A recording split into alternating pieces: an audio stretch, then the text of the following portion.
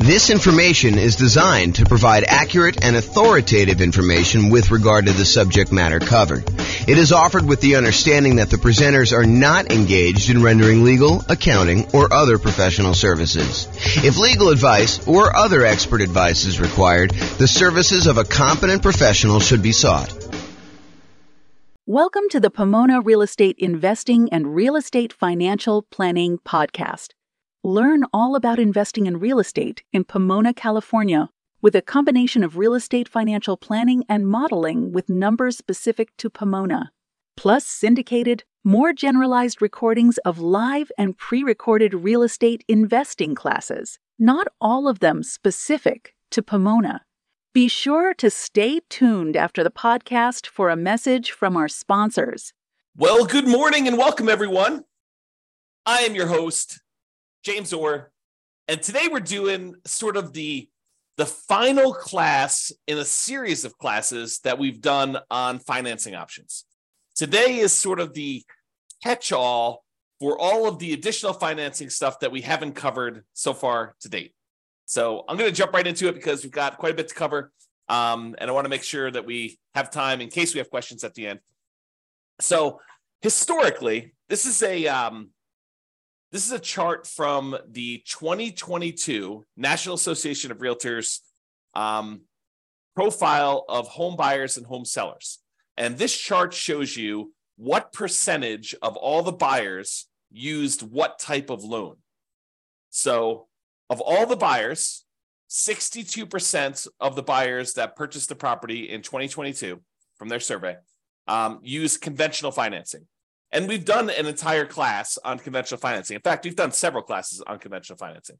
So if you have questions about that, that's not what we're covering today. This is the class on all the other types of loans. But 62% of them used conventional financing. 17% of all the buyers used FHA financing. And we've done a separate class on FHA financing. The 3.5% down option for being able to buy properties, single-family homes, duplexes, triplexes, fourplexes, that's FHA. The VA loan, which is a nothing down loan program, which also allows you to buy single family homes, duplexes, triplexes, and fourplexes. That is the VA loan. And we've covered an entire class on VA loans. 5% of the buyers didn't know the type of loan that they got, which honestly is not that surprising. I was surprised that the larger percentage knew what type of loan they got. And then 5% got other. And so we are in that other area. The other area is all the other financing types that have not been covered, and we've covered some of those already. So here are the primary financing options, ones that we've covered before. The conventional financing, which there's the non-owner-occupant versions, putting 15%, getting PMI, or putting 20% or 25% down and buying a property that you do not need to move into. But then there's a whole set of conventional financing for house hackers and nomads that are buying properties as investors, really, but they're moving into the property as an owner-occupant, living there for a period of time, and then they're either renting out part of it, like to roommates, or they're buying a duplex, triplex, or fourplex, and they're renting out, a property that they're living in one of the units and renting out the other ones, like multifamily property, or I think I lost my train of thought there, or they're doing the low down strategies for the conventional financing, 3% down or 5% down. Okay, so that's conventional. The FHA, we talked about that. That's 3.5% down. VA, we talked about that. USDA is a rural property. It's a nothing down loan program for single family homes, and you use that to buy rural properties in different parts of the country. It's not going to be in a major city. You may need to drive in order to qualify for that. And then we had an entirely separate class on portfolio financing, which is the financing you typically use when you are either buying in some type of LLC, you're buying with partners and forming an LLC, you're buying with some type of self-directed retirement account, or you are buying and you've already got 10 conventional loans, so that you're buying your portfolio loan after you've gotten your loan spots filled up. So we've covered an entire class on that. We're not going to cover today. So those are the primary financing options. This shows you an entire visual showing you all the financing options and then all of the additional financing options that were not the primary ones that we covered. And in order to zoom in and make it a little easier, I broke it up into 2 steps. We've already talked about these. So today we're going to talk about some of these other ones. I'm not going to recover in as much detail as I did the ones where we have entirely separate classes. So the intention of this class about all the other financing options is to cover the more unusual ones that we have not yet covered. And they're so unusual that there's not going to be a ton of detail for you to go into because they're really, really unusual. You'll see what I mean here in a second. So creative financing, we've done an entire series of classes on that. That's all the owner financing stuff, wrap financing, buying properties subject to the existing mortgage, doing any type of loan assumption on really low interest rate mortgages there, lease option, lease purchase, the whole rent to own family, any agreement for deed, bond for deed, contract for deed, anything like that. That's all part of the creative financing family. And we've covered that in a separate class. I will very briefly run through those, but honestly, go watch the full, I don't know if it's I think it's a 2-hour class we did on just creative financing by itself, if you were interested in that. Then we've got private money, which we covered when we did the private money and hard money class. The difference in my mind between private money and hard money is private money is someone who is not usually in the business of making a real estate loan. Someone like grandma or grandpa or Uncle Larry or Uncle Bob, the people that they know you, they like you, they trust you. They may have some money invested in something else like CDs, and they're looking to get a good return on their money. And you are a real estate investor and you're looking to borrow money in order to go buy a property, but they are not typically in the business of loaning money on real estate loans. That's private money in my mind. Hard money is someone who is in the business of loaning money, and they're going to make you a loan in order to buy real estate, something like a hard money lender who is advertising and seeking out investments like this. So we talked about that in detail. I even shared with you my private money presentation of like how to go raise private money if you're going to go do that. And hard money, you don't need to go raise private. You don't need to raise hard money. They are already doing that. That is their job, is that they are providing these hard money loans. And we've covered those in a separate class. So I'm not going to deal with a ton of detail on that today either.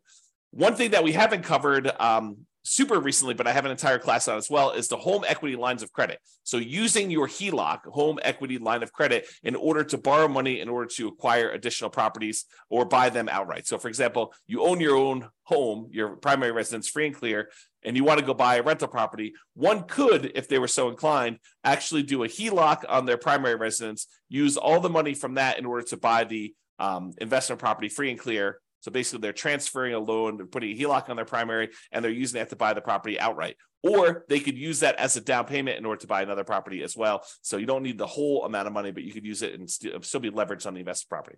So we'll talk about HELOCs a little bit, although I do have a separate class on that as well. I do not have a separate class on life insurance, so we'll talk about that today. I do not have a separate class on buying properties cash, although I take that back, because yesterday I did a class on how much faster it was, in some cases, for you to actually pay cash for property. And I know that blows people's minds because it blew my mind yesterday when we went over the class. But basically, we showed that in some markets, it actually is faster for you to take all the extra time, that significant amount of extra time, in order to buy a property all cash instead of buying properties with 5% down as a nomad and doing that strategy. So that was super interesting, I think, to see how significant that was in certain markets.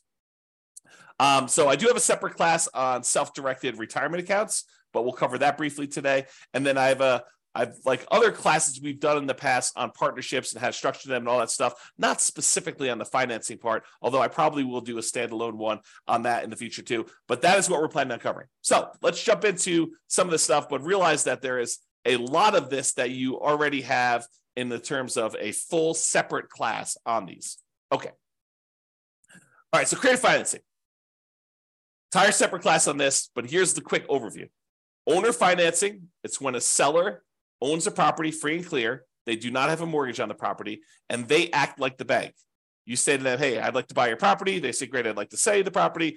I don't want to go get a traditional bank financing. They're like, that's okay. I'd like to get the income from the property. And you guys come to an agreement where you make them monthly payments, you negotiate the terms of the loan, you negotiate how long the loan will be. You negotiate what you need to qualify. In some cases, they'll ask you for your credit score. In some cases, they won't. Some cases, they'll want to see, proof of income. Some cases, they won't. So it's all negotiated there. The interest rate you negotiate with the seller is all negotiated. There's no set ones for that. It's not determined by a bank or anything like that. You get to negotiate it all. And so the seller will act like the bank, and they will accept monthly payments or yearly payments if you negotiate it that way, or quarterly payments, whatever you want to negotiate. And the seller will act like the bank to finance that property for you. That's owner financing. What if the seller has a loan on the property still? Well, you might be able to structure it as wrap financing then, where the seller is going to accept the payment for you, but they are going to pay part of the payment you give them on their underlying loan. They're going to wrap the financing that they have currently on the property, and they're going to give you a new loan around that. So let's say you're buying a $400,000 property, but they owe $200,000 on it with a loan that they already own. So you're going to take that $200,000 loan, you're going to leave it in place. The seller is going to collect payments on you making a payment for the full $400,000 purchase price minus whatever you decide to put up for down payment, whatever you negotiate. And then they're going to take part of the payment that you give to them, and they're going to pay that underlying $200,000 loan. That's wrap financing. Loan assumption is when you're going to formally go to the bank and you are going to formally assume, you're going to apply and take over full responsibility for a loan that the seller already has. So, for example, the seller, a couple of years ago got a really, really good FHA loan, and you come in and you want to buy that property from them. You can formally go to the lender that has that loan and tell them you would like to formally assume the FHA loan, and they will have you fill out some paperwork. They may have you pay a fee, and then you take over their FHA loan with their old interest rate, which is probably attractive compared to what you can get today. The tricky part about doing loan assumptions in today's market is, in a lot of cases, not every single case, but in a lot of cases, the seller has acquired a property where they got their loan a few years ago, and the property values have gone up very rapidly since then. So they may have some equity that you may need to negotiate in some form or pay them in order to be able to formally assume their loan. Okay, so that's loan assumption. That's part of the creative financing. Then there's the whole rent to own, lease option, lease purchase family, which is you go to a seller. You go to usually to a landlord who's renting the property, although it can be to a seller, and you go to them and you say, look, I realize you're renting this property. I would like to rent it from you, but I would also like to be able to buy it from you. They're like, that sounds good. Why don't we go ahead and do this? We will structure a lease agreement, and I'll give you an option agreement to be able to buy the property. And so now you have a lease agreement in place with also, in addition, an option agreement in order to be able to buy the property for a certain price at a certain date in the future with certain terms. And so basically you structure this. That's a lease with an option. Or you guys can come to an agreement and have the attorney say to you, hey, look, why don't we do this as a lease purchase? We'll have a lease agreement in place and we'll have a purchase contract that's good for a year or 2 years or whatever it is. And so now you have a lease with a purchase contract, which is a lease purchase. So that's the whole rent to own, lease option, lease purchase family, if you want to structure it that way. Then there's the whole agreement for deed, bond for deed, contract for deed, installment land contract. You could think of this almost like your car financing, where you don't technically own your car until you've made all the payments as agreed.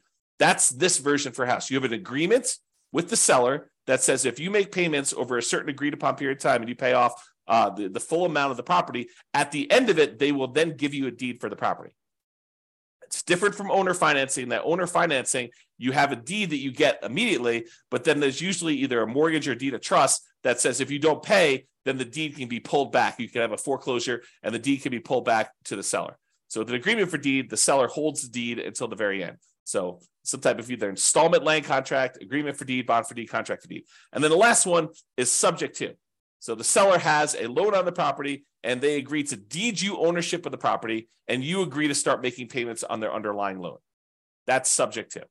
Okay, so that's the whole creative financing family. Go watch the 2-hour version of that class for a lot more detail on that. But that is one of the other financing options that we have not talked about. Well, I guess we've talked about it in a separate class.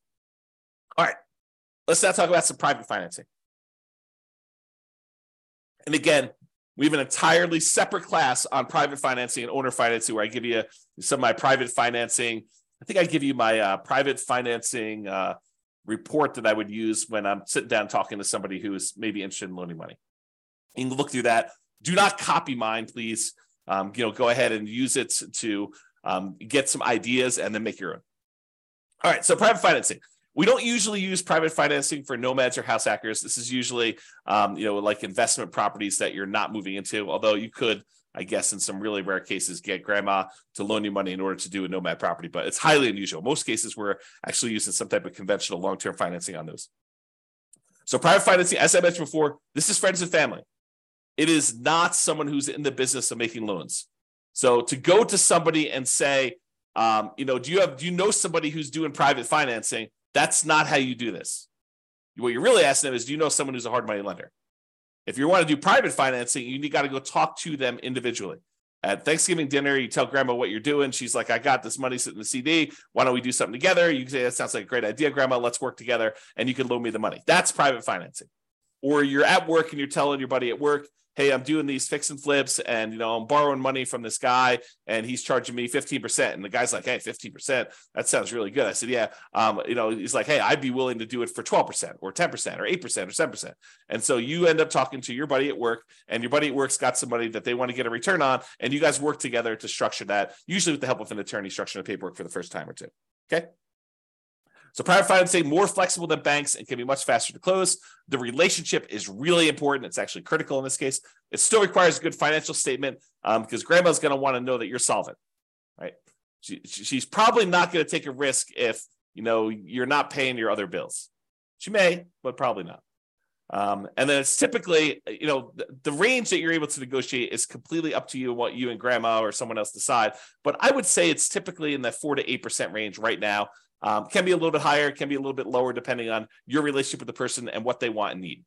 Okay, so that's private financing.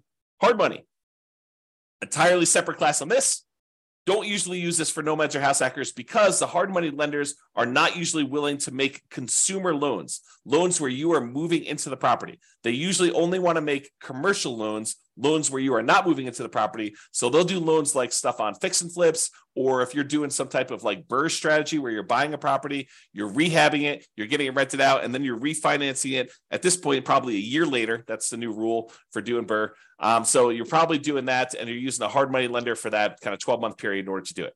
So typically for a fix and flip or fix up refi strategy, the BRRRR strategy, it's often shorter term loans. If you're doing a quick fix and flip, sometimes it's as short as 3 months. Most of the time, it's going to be a little longer than that, because it'll take you some time to do the fix and flip and then also to market the property and get it closed. So oftentimes it's probably more in the 6 to 9. And then if you're doing the BRRRR strategy, it's going to probably need to be 12 months at this point in order to get you your kind of like money out financing thing where you actually get and replace the hard money loan. The property is going to be really important to the lender. Does it support the loan? Are you able to buy it at a big enough discount where it supports this type of loan? Most of the time, a lot of these lenders are going to go to like 70% loan to value, loan to after repaired value. And so you're able to buy a property at a big enough discount. A lot of times you'll be able to do this as a nothing down loan program. More often than not, though, I think you're going to find that you're going to need to bring some money to the table, if not for the purchase, then for the fix up part of the process as well. It is possible you could do it as completely nothing down, but it is tricky to do. You can do it, but it's going to be, expect a lot of hard work and jump into a lot of hoops and trying to find the perfect property, the perfect lender, the perfect situation where you're able to do that. This business of doing fix and flips is a lot easier if you have some of your own money. That's another way of saying that. The borrower will typically be screened thoroughly as well. So a lot of folks think, I'm going to go do fix and flips because I've got bad credit or no credit. And, I want to get started in this real estate investing. And this is a way for me to build up my down payment and then build up my credit while I'm doing that, pay off some old debts I've got, clean up my credit, and be able to get a property where now I can go buy long-term buy and hold properties. So they think that going in and doing like fix and flip and doing hard money is the way to go. But oftentimes the hard money lenders, not always, but I would say the overwhelming majority of times, the hard money lender is going to want to look at you as the borrower as well. Unless it's just like a ridiculously amazing deal and they feel super safe, or it's like an individual hard money lender who's sort of like, operating off the cuff, and maybe they're not making as many loans as they want to, and they're willing to take a little bit of extra risk, and they're willing to do something with somebody who has some credit challenges or something like that. I think that you may be able to find those, but the ones that are in business are probably going to want to see you as a borrower to have decent credit and look at you a little bit as well as the property. So the hard money rates tend to be in that 10 to 15%, sometimes a little bit higher, sometimes a little bit lower, and usually paying 1 to 5 points. A point is a percent of the original loan amount that you're getting. And so they may charge you, 2 points and 15% or something like that in order to do it, which means you're going to pay 2% of the initial loan as a fee in order to get the loan. And then you're going to pay 15% per year interest on that. So if you only hold it a half year, you're only paying half of that. But if you fold it the full year, you're paying 15% of the original balance. My opinion, and this may change over time, but my opinion is there's more money than there are deals right now. And this can change over time sometimes. And it's also market dependent. There's some markets where there's plenty of deals. There's some markets where the market's still really hot and we're still seeing high demand for properties. And it's hard to find deals where you can buy them at big discounts, especially when there's not a lot of inventory and a lot of people still want to buy houses. So just be careful about that. It could change over time too. So realize that just because it is one way now doesn't mean 6 months from now or 2 years from now or 5 years from now or 10 years from now, that doesn't change. And hard money can be used in conjunction with other financing. So sometimes we'll go and want to do owner financing with a seller, and we'll use a really small hard money first mortgage in first position, where we're borrowing, $60,000 to go buy a $500,000 property. We're giving $50,000 of that to the seller in order to get the owner financing. Then the seller is carrying back a note for, $450,000 on a $500,000 purchase. You're giving them $50,000 of the $60,000 you borrow, and you're taking $10,000 in order to do repairs and for some holding costs or whatever else you're doing there. So that's an example where you could use hard money in conjunction with another strategy, for example, that owner financing deal. All right, so that's hard money. Lines of credit, entirely separate class on lines of credit as well.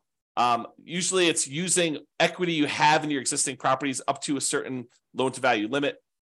The loan-to-value limit does change a little bit depending on whether you're doing owner-occupant properties, like your property that you're living in, or you're doing investment properties. I would say it's more common to have these on owner-occupant properties you live in, than to do them on investment properties, although you can find banks occasionally who are willing to do these on investment properties. They tend to be more variable rate loans, although you could probably find some exceptions to that. And they have different maximum interest rates if you're doing that, and also maximum loan to values. This is the idea behind this is you can tap into equity in another property to finance a new property. The thing you need to be careful of when you're thinking about lines of credit is that make sure that the money you're pulling out of the HELOC, that the new property you're buying supports the payment on that as well. Otherwise, you've got this payment on your HELOC, and you may have used that money as a down payment, as an example, and then the property needs to support and get a big enough return, and it's going to be like what you would look at normally as your cash on cash return on investment, because normally it's thinking you're using that down payment, you've got that as money out there. So now your cash on cash return on investment needs to be enough to pay the payments on that HELOC that you got. And depending on what market you're in and what interest rates are in the property you're buying, that sometimes is hard to do. In some markets, it's easy to do, but in some markets, it's really difficult to do. So another little warning about HELOCs is, in some cases, these HELOCs can be closed early in times of tight lending periods. So if we see some type of financial crisis, it's not unheard of to have the bank call you up and tell you, hey, look, we're closing down your line of credit. Maybe they're telling you we want to see, depending on what your agreement actually with them says, but maybe they want you to pay off the amount that you owe in a certain period of time. Maybe they'll convert that to a fixed period loan, but they won't let you borrow anymore. So realize that there are times when the lender's appetite for these can change, usually with some type of financial crisis, like 2008, 2009, that sort of stuff, where now the lenders are no longer willing to have these home equity lines of credit out there and available to you in case you want to use them. So if you think this is going to be a strategy you could use universally, that may not be the best plan. If you think, hey, look, my plan is to go buy all these properties and have HELOCs on all of them, and then to use these HELOCs in order to acquire properties, that may work great until they close down all the HELOCs. And then you'd have to change your strategy. So just realize that can happen, kind of thinking ahead when you do your strategy. All right, life insurance. So I'm not an expert on life insurance, and there's not a separate class on this. So I'm going to try to cover it as well as I can, but realize that you want to go talk to, if you have a life insurance policy already, you want to go talk to your existing rep who can actually walk you through this. And if you're thinking about doing this, you should really study this. And there's a lot of, how can I describe this? There's a lot of information out there about life insurance that is designed to be persuasive to sell you life insurance, but is worded oddly. So there's a period of time a few years ago now, probably 3 or 4 years ago, where me and a couple friends were really digging into this life insurance idea.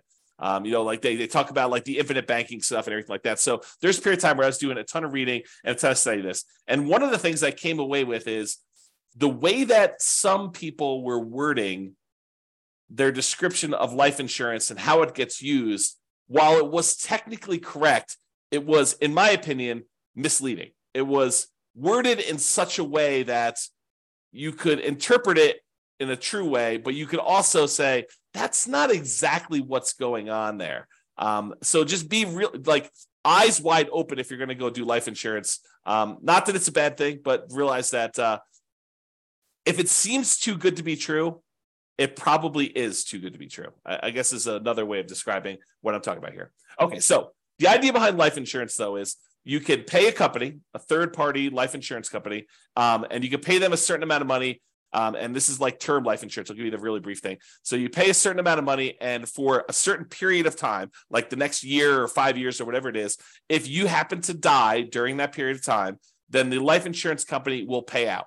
So, for example, maybe you pay in, I don't know what the numbers are, but let's say you pay in $1,000 a year for the next 5 years. And if you die at any point during the next 5 years, they will pay out, $1 million. I don't know if those are the exact numbers, but the idea is you pay in a certain amount of money and they pay you out a certain amount of money if you happen to die during that period. And there are usually some exceptions, like, if you die in within the first 3 months of the policy and it was, by your own doing or something like that, then they may not pay out. So there's usually some type of carve out for this type of stuff. So for life insurance. So that's sort of term insurance, and you don't have any residual balance. It's not like you pay the $1,000 in, and you've got an account with them that's accumulating or accruing or whatever it is like there. You pay them a certain amount of money, and you get the life insurance benefit from that. But there are all sorts of variations, and they go by a whole bunch of different names. There's a wide range of all this stuff. But basically, you can choose to pay in a larger amount to the life insurance company, and they will then invest that money and they will earn a return, and then they will have your balance with them actually grow. And so part of the money is going to pay a life insurance premium so that if you do die, there is a big payout. But in addition to that, you're paying more than the amount that you would need to have paid just to have gotten that life insurance benefit. And then they're taking part of that extra money and they are investing it on your behalf. And so what are they investing in? I don't know. You can go look up their kind of guidelines exactly, but a lot of times they're investing in stuff like stocks or bonds or other investments that they might have. And in some cases, what they're doing is they're taking the money that they have and they are loaning it out to the actual holders of the policy. So for the example, so over the last 10 years, let's say you've been putting money in this life insurance kind of policy that you've got there. And over that time period, you've grown a balance with them where you have $100,000 sort of like accrued with them internally in your account. And they want to go and they say, look, you've got this $100,000 invested with us. What do you want to do? And you could go to them and say, I would like to borrow against my $100,000 that I have with you. And then they will loan that to you and they will charge interest to that. And they may not charge you the interest directly. They may sort of do some accounting where maybe there's payments on it, maybe there's not payments on it. You really need to go talk to your policyholder as to what this might work like. But realize that any interest you're paying it to yourself instead of that money growing in whatever it is there. So that's sort of the idea. So you're really just, it's sort of like a weird savings account with some additional tax benefits and maybe some, of the policy itself going to some life insurance. They get all complicated. There's lots of variations on them. So go do that. So the idea is you may decide to pay into this life insurance policy and have this be an investment vehicle. And then you could borrow money from this in order to purchase rental properties or do something else, whatever you really want to do. It's up to you as to what you can do there. And just make sure that your property can support any additional debt or interest payments that you're accruing or that you're actually having to pay by doing this life insurance policy. I'll make one other point about this life insurance. Really, you should dig in if it's something that's of interest to you. But the thinking of this is this. If you're going to go hire a third-party company in order to take this money and invest it on your behalf, they're going to go buy stocks or bonds or whatever they're going to do. Realize that they're not usually giving you the exact return that they're earning. And they may charge you some type of admin fee, or they may say, we will, you'll get 80% of it, or you'll get something. So really, they can structure it lots of different ways, but they're having to profit to run their whole organization from the money that you have invested with them. So it's not like you just take the money and you invest it directly and you get to keep 100%. They're usually taking the money and they're investing it and they're charging you some type of fee in order to do that. Okay, that's enough being said about life insurance. Let's move on. Let's talk about self-directed retirement accounts. And there's an entire separate class on this. So for example, if you have a self-directed IRA or a self-directed 401k, that is, you have an account, an IRA or 401k, and instead of having it with Fidelity or Vanguard or whatever it is like that, where you're investing in stocks or bonds or whatever other types of securities that they may sell, you could decide, instead of having the account with them, you could go meet with an attorney or a specialist who does this for you and create a self-directed version of that where you have control over the money and what you invest in. And when you do that, there are lots of limitations and rules about what you can and can't do, but you could then use that money in order to go buy things other than stocks or bonds. You could go buy things like gold, or you could go buy things like real estate, or in some cases, probably some other type of investments. There are restrictions. There are a lot of rules about this. Go watch the class on a lot of details on that. And also there are rules about what you can do for the investment you're buying. So there are limitations on, if you go buy the property, you doing work on that property if it is your self-directed IRA retirement account. So just be careful about buying a property thinking that you're going to do the rehab on it and then you're going to be able to sell this property. There are restrictions on that. And so you may need to work with someone else or hire someone else to do those jobs if you're going to do it. Now, if you go use the self-directed retirement account and you want to use it as a down payment to get a loan in order to do a purchase of property, most lenders are going to insist on doing a non-recourse loan because they can't go after your IRA or your 401k, your self-directed stuff. If you're getting a mortgage with a property owned by a self-directed retirement account. So if you think, I'm going to take this money and I'm going to go get a rental property, you're not going to probably be able to put 20% down. If you're going to get a non-recourse loan, usually as a portfolio loan with a portfolio lender, they're usually going to require at least 35% down as a non-recourse loan. And because they're using some type of, debt service coverage ratio in order to make sure that the property is going to be supporting itself, they may require more than 35% down. And it's been my experience with clients that have used these before is that sometimes you don't find this out until really late in the game, like a week before closing, when you've done a lot of stuff and you don't want to drop out of the contract. Then they tell you, look, I know we originally talked about 35%, but after we've looked at the whole situation and the property and everything, we're going to now require 45% down or 52% down or whatever it is that they tell you in order to be able to get that loan. So be prepared. You heard it here first, that these 35% numbers are not like the set in stone number that you have to do for a lot of lenders. Okay. When you get these type of non-recourse loans, if you're getting like 30-year financing, in most cases, those are going to be some type of adjustable rate mortgage. They're going to be variable. And if you do a 15-year amortization, in some cases, you may be able to find ones where they have fixed rate financing on those. But the problem with 15% or 15-year fixed rate financing is a lot of times the payment on those is so much larger that your cash flow is going to be really ugly. It's going to have negative cash flow in a lot of cases when you do this. Now, there's sort of like this weird, I don't know if it's a trick, but some lenders consider you funding an LLC from your self-directed IRA or self-directed 401k as different than the self-directed IRA or self-directed 401k being the owner of the property and investing directly. So, for example, you have a buddy who also is interested in investing in rental property. You guys decide to form an LLC together. And you guys get together and your self-directed IRA is going to be the one that wants to fund the deal. So the self-directed IRA takes let's call it a 50% ownership interest, could be whatever you decide, but it takes half ownership interest in the property in exchange for providing, in this case, let's call it 20% down. And then your partner, your other investor buddy, is going to be the operating person in the agreement. They're going to go find the property. They're going to do all the work on the property. They're going to manage the property. They're going to do all that in exchange for their half of the deal. You guys are going to go out and buy a property. And for some reason, a lot of these portfolio lenders, when you're going to go form an LLC that has the self-directed IRA just being the funding partner in the LLC, they see that as different than your IRA owning the property directly. And there's probably some good reasons why, right? But then your other partner is going to have to sign on the loan. They're going to be personally responsible. They're going to be a personal guarantor on that loan. And then your self-directed IRA is going to provide that for 20% down. So instead of having to put 35% down, if your IRA owns it directly, in this case, because you formed an LLC with someone else, you're not going to be able to do this with you. You're not going to be able to partner with your LLC, is my understanding.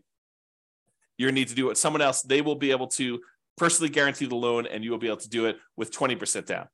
So that's a kind of way to do it. Again, talk to a professional, specialize these in details, or go watch the 2-hour class to get some insight before you go talk to your guy. All right. Couple more. Cash. So yesterday, just happened to teach a class on this. We talked about, and there's lots of variations on this, but yesterday we talked about if you're doing like the nomad strategy of buying a property as an owner occupant, 5% down, moving into the property for at least a year, living there for a year. Then after you're done living there for a year and saving up your next down payment, you convert that one to a rental. You buy your next property 5% down, you move into that when you live there for a year, and you repeat this process until you have as many rentals as you want to acquire. So using that strategy compared to somebody who is moving into a property, living there, and they buy their one owner-occupant property first, and they stay there forever. Then they start saving up using the same savings rate as the other person was for doing their nomad. So it's not a huge savings rate, but taking what seems like forever to save up to the point where you have 100% of the purchase price of the property you want to buy, and then buying a rental property, not moving into it, but buying a rental property, all cash. Then you take all the savings you have from your regular job and any positive cash flow you have from this free and clear rental property, you use that to save up and buy another free and clear property with that thing. It turns out that in some markets, that is actually faster, saving up and paying all cash for properties, than doing the nomad strategy of buying 5% down properties and acquiring that way. It depends on the market with our current interest rates, current prices, current rents. Okay. So that's what we found out. So if you're like, who is buying properties all cash? In some cases, it's actually faster for you to be financially independent, for you to do the cash strategy versus doing financing. And I'm sure in the future, I will also do comparisons doing, 20% down versus paying all cash, and 25% down versus paying all cash, and maybe even 50% down, like 5-0 instead of doing all cash. Like, I'll go do all those strategies and I will show you how, and sometimes it's more effective, faster to do it other ways. And then I also yesterday looked at risk, which one is more risky. Turns out when you do financing, it is riskier. And then also how that impacts your net worth. And in a lot of cases, doing the ones where you finance properties gives you a higher net worth, although a lot of times you become financially independent where the income from your properties and your other investments actually exceeds your personal expenses faster by doing the all cash strategy. So you have conflicting goals. If you really want highest net worth, maybe you still do financing. If you want to be financially independent fastest, maybe you do the cash strategy. So it's really interesting how that varies depending on market to market. Go watch the class. I think I posted it to the website yesterday, or it'll eventually be on the podcast too. So, okay. So taking with cash, sometimes taking the significant extra time to save up to pay all cash for properties can still be a very reasonable strategy in some real estate markets. So you may think to yourself, it's going to take me whatever it is, 15 years to be able to save up to buy one property for all cash. But once you get there, maybe that is a third of the amount you need in order to be financially independent. And then you could buy your next property a lot faster because the savings you have from your job and all the cash flow you got from that free and clear property mean that you could buy your next property in a third of the time or half of the time or whatever it is. And then when you've got two free and clear properties, the amount of time it takes to buy your third property is like almost zero, right? Because you've got all this money, not zero, but it gets really, really fast as you get more and more of these versus buying a property where you have very little cash flow. And then you buy another property that has very little cash flow. You still have very little cash flow, even though you have two properties. Okay.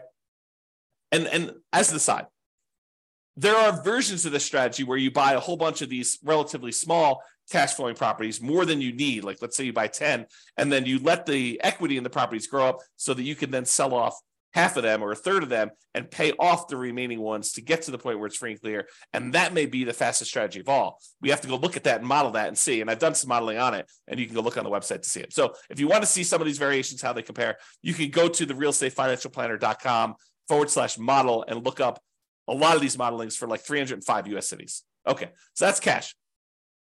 Partners. Now that we've covered like all the conventional primary strategies, conventional FHA, VA, USDA, portfolio loans. We've covered all the creative stuff, covered the private money, hard money, portfolio loans, HELOCs. Like we covered all these different things. Now it's time to talk about partners because partners is really you relying on someone else to use one of these other strategies, right? I mean, they're going to get the money from somewhere. Either they've got cash or they're going to go get a private money loan, or they're going to go get a hard money loan, or they're going to get a portfolio loan, or they're going to use a HELOC on their own property, or they're going to use their life insurance or their self-directed retirement account or whatever. And so the idea is that partners is really just meaning you're not the one getting the loan. You may go find the deal. You may decide you're going to be the one managing the deal. You're going to go do all the work and the heavy lifting, and your partner is going to come in and they're going to use their HELOC or their life insurance, or they've got a private money grandma who's going to loan them the money, or, they're going to go qualify for the hard money loan, or they're going to, or maybe you're the one that's coming in as a partner and you're doing creative financing deals and you need someone to come in with some cash. Like, there's all sorts of variations on this, but realize that it's really all the stuff we've already covered. It's not something new. Okay. And just be careful if you do partners. If you sign on the loan with your partner, this typically does count as a loan spot for everyone that signs. So if you go decide, hey, look, we're going to do this partnership, and the partner's the one primarily qualifying, and the lender, for whatever reason, says, hey, why don't you go sign on the loan as well? That does count as a loan spot for you. So if you're concerned about hitting your 10 loan spots before you have to go to portfolio financing, you want to be sure that you're not going to be one of the ones signing for that loan. And it may mean that you need to structure it slightly differently. So talk to your attorney and your lender to make sure that you got that structured right. Okay?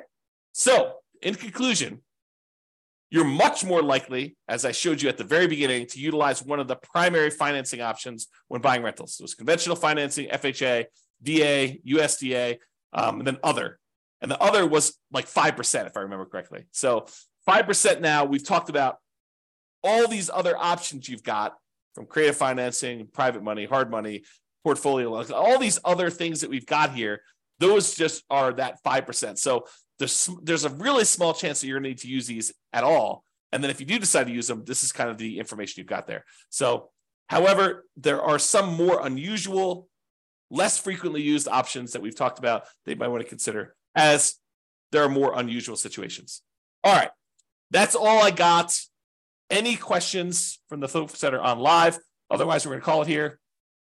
Hope you enjoyed the kind of series on financing. Go dig into the other classes if you want details on those. Any final questions?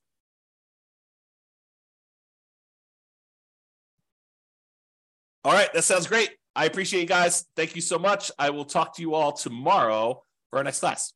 Bye-bye for now. With home prices up, mortgage interest rates up, and rents up, but not quite enough to counteract the higher prices and interest rates, cash flow on rental properties in Pomona is harder than ever. Book a call with the Real Estate Financial Planner to apply our proprietary 88 strategies to improve cash flow on your rentals. See the show notes for a link to schedule your call and improve your cash flow today. If you're a real estate agent, lender, or professional in Pomona that wants to help our real estate investor listeners, consider reaching out to learn about collaboration opportunities with this podcast. We'd love to add more value to our listeners by having you assist our investors buy, sell, and finance their real estate investments. See the show notes to schedule a call to discuss collaboration opportunities.